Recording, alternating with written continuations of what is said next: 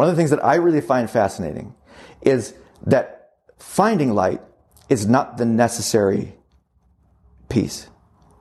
The act of looking for light, that's when the change has already happened. Just the fact that I'm looking for light changes my heart. I use that gift of choice to walk forward. I become an agent unto myself. And that's when change can occur.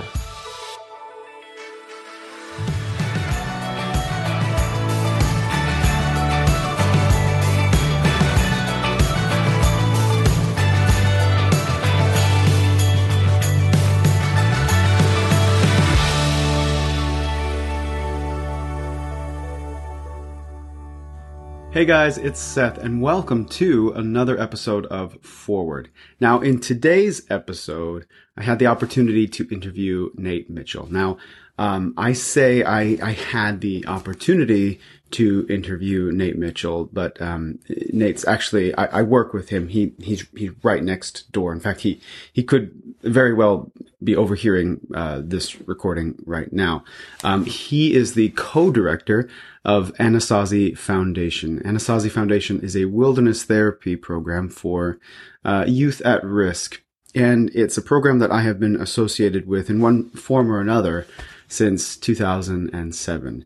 And in my early 20s, I was really struggling with life, and I had the opportunity to work at Anasazi Foundation. And what I learned there was really transformative for me. And so a little while ago, I had the opportunity again to sit down with Nate Mitchell and talk about some of the principles that are taught at Anasazi Foundation. And I wanted to share a significant portion of that interview with you. And in this one, we talk about really what I think is key, which is the gift of choice, and our inherent power to choose, regardless of what our circumstances might be. Now, at the end of the interview, I'll actually talk about some of my key takeaways. But now let's just go to the interview. So, Nate, I wanted to thank you for agreeing to sit down with me for this interview. A lot of people are really anxious right now because of things going on in the world. And from my perspective, I think Anasazi is uniquely positioned to share some thoughts and some inspiration and some advice, and that may be helpful to people who are feeling really anxious. But before we get into that, could you describe to me what Anasazi Foundation is and your role at Anasazi? Sure. Anasazi Outdoor Behavioral Healthcare is a nonprofit 501c3 organization. We provide therapeutic services in the wilderness for at-risk youth. So it's a wilderness therapy for young adults and for teens who are having some struggles in their lives of all different varieties. From substance abuse problems to depression, anxiety. But I would say one of the main things that all of the folks that come to the program, something they all have in common is struggles in their family relationships, which turns out to be, to a large part, the medicine that they need is the strength in those relationships. And so that's kind of our main strength, and our measure of success is how do we do at healing and strengthening those relationships? Because there will be difficulties that people run into because of our limitations and our just the chaos that we encounter in our lives. But if we have a relationship that's intact, especially a family relationship, we'll work it out. We'll get through it. We'll make something good out of that difficult time because of that connection. And so we don't measure success by perfection. We measure success by connection. Describe the Anasazi program itself. What happens when a person is admitted into the program? What is it that they experience? Oh yeah, sure. Because I think it's relevant to our conversation. The experience at Anasazi is really pretty intense. It's a minimum of 7 weeks stay, and it's all out in the wilderness. And it's what you would call a nomadic program, meaning that they go from one rendezvous point to the next rendezvous point throughout the week. In the wilderness. Out in the wilderness. Yeah. And it's very minimalist, the amount of gear that they get to take with them. For example, they don't have a backpack. They have some other gear, and we teach them how to roll it up and tie it up in such a way that they can strap it onto their back. They don't have a tent. They get a tarp, and we teach them how to make a shelter if it's going to rain. They don't have a lighter or matches. If they want to make a fire to cook with or what have you, then they need to learn how to make friction fire, which everybody at Anasazi has to learn how to make friction fire. So there's a deep purpose to the ways and the reasons that we teach those ways. And they all have to do with connection in some way. So that's part of the intensity of the program is the natural walking on the land, and the connections with the people that are with you while you're doing that activity. You know, one of the reasons I wanted you to illustrate what the trail and the program really is like is because of how much we use that language of walking and hiking and living and experiencing and climbing mountains in the wilderness. How much we use that language and bring it into life. Yeah. I guess the real world and what we're experiencing. So those difficulties, those relationships, or those work troubles or conditions in the world at large, we often talk about them in terms of the wilderness. Mm-hmm. And we'll say, like, this is like climbing a mountain, right? This is like a really hard week on the trail. This is like that time when it was a monsoon and it just seemed like nothing was going to get better. And then the sun came out and everything was dry within 2 or 3 hours, you know. I needed that background of what the program was because of how critical that language is to what the experiences we want to share with our listeners and our viewers. You have often talked about the concept of looking for light. And you'll talk about the trail and how sometimes on the trail it's dark and you're not able to find your way when it's dark. And so then you've shared some insights that you've learned about looking for light. Could you elaborate more on that idea of looking for light? Sure. Yeah. Looking for light is almost like a mantra for me sometimes that I need to remember to look for light, because I'm prone, like everybody else, to only see the darkness. And sometimes, and maybe this is like a natural tendency that we have when we notice darkness. And the metaphor would be like walking into a room and there's darkness in there. So you grab your broom and you try to sweep out all the darkness. And you go to the darkest corner that you could find and try to sweep out that darkness. And you work really hard to do that. And it doesn't work. And then all you see is more and more and more dark because you want to get in there and get rid of it, right? In the Seven Paths book, well, one of the paths is the path of light. And in there, it talks about how every day nature teaches us a really valuable and simple lesson about light. And that is this truth, that light chases away darkness. In our lives, when we experience darkness and we allow ourselves to pay attention to our feelings, and we know that we want to get rid of that darkness, sometimes we try to chase that darkness away with something that's just a little bit less dark. Or we think that by focusing on that darkness somehow, that will chase it away. Well, there's only one thing that chases away darkness. And the reason that that's true is because darkness isn't really a thing. It's only a word that we have to describe a lack of something else. if you understand that darkness in your life is only a description of a lack of something else, and the thing that you're lacking is light, it makes it really simple to think about things in terms of how do I look for that light. When you feel like you're lost to despair, focusing on that despair never really been a recipe for making things better. And sometimes looking for light is as simple as finding meaning in a difficult time. Out on the trail, I've seen people experiencing really difficult things. There's almost nothing about being out in the wilderness in that mode that's easy or comfortable. But I've seen groups of young people in circumstances where they have every excuse to feel sorry for themselves and to be truly miserable. And I've walked in and I've seen them with smiles on their faces and singing songs and telling jokes to each other. I've seen the opposite too.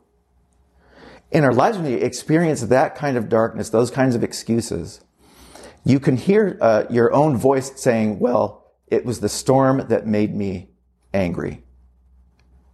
I'm experiencing this misery because of that circumstance that's happening to me.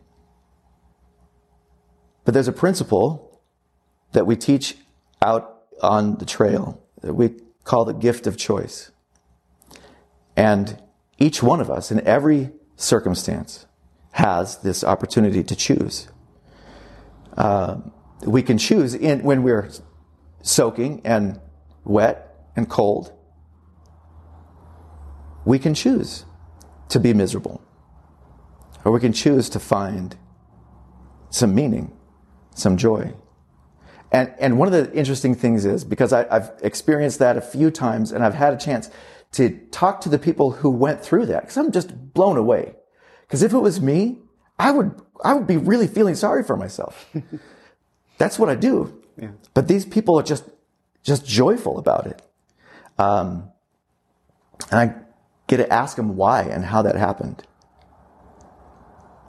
And only in that like the process of really digging into that, did they start to teach themselves this principle that when I walk forward, when I use my gift of choice to walk forward, I act instead of being acted upon. And it's the same with relationships too. When you find yourself in any sort of unfavorable circumstance, we still have that fundamental choice of acting or being acted upon. And that's the difference between walking forward and walking backward, and looking for darkness or looking for light. One of the things that I really find fascinating is that finding light is not the necessary piece. The act of looking for light, that's when the change has already happened.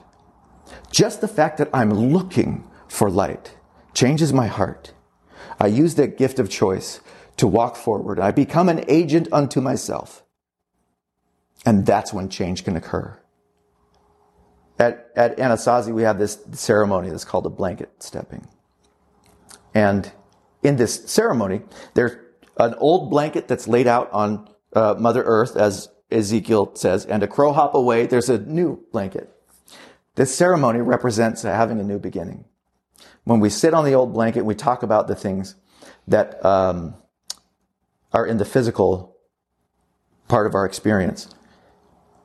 When a trail walker is having that ceremony with a young walker, a young person, they're both sitting together on the old blanket because they both need to have a new beginning.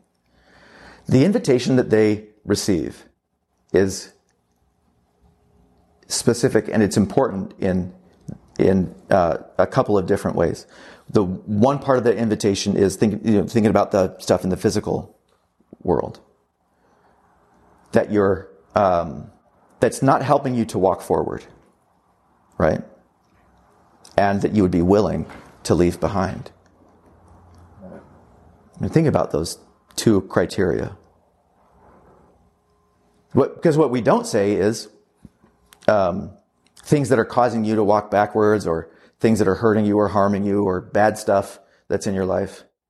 Just think about it. Make this mental list in your mind about the things that are not helping you to walk forward. You're on this journey and you have to carry everything with you. If there's extra stuff in there that's not helping you to walk forward, why would you carry it around? Right? So that's a different list. And then think about the things that you're willing to leave behind. Not the things that you're ready to change, or that you need to fix, or that you have to make different. All that's required is your willingness. So when I experience that darkness, and I think about that blanket stepping, I think about a new beginning. I choose in those moments. And sometimes, like I mentioned before, sometimes if I'm honest with myself, I'm not willing to leave that behind yet. I'm not willing to leave behind the anger. I'm not willing to leave behind the pride or any of those things. As stupid as it sounds, those are kind of my reality in the moment. But when I can see things clearly, I become more and more willing to leave those things behind.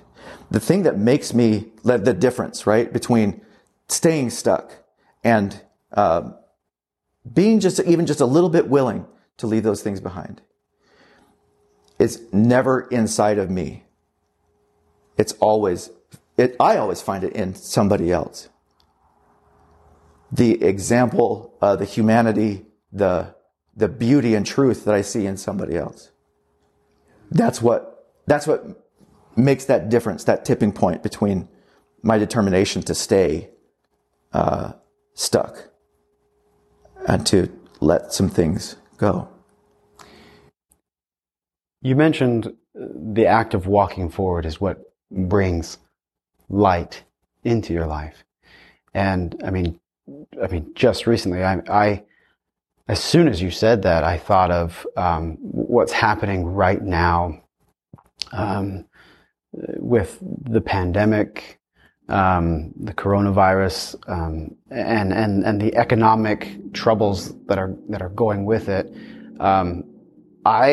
I left work not long after it was declared a pandemic, because my immediate thought was my family, and I got to make sure everyone's okay.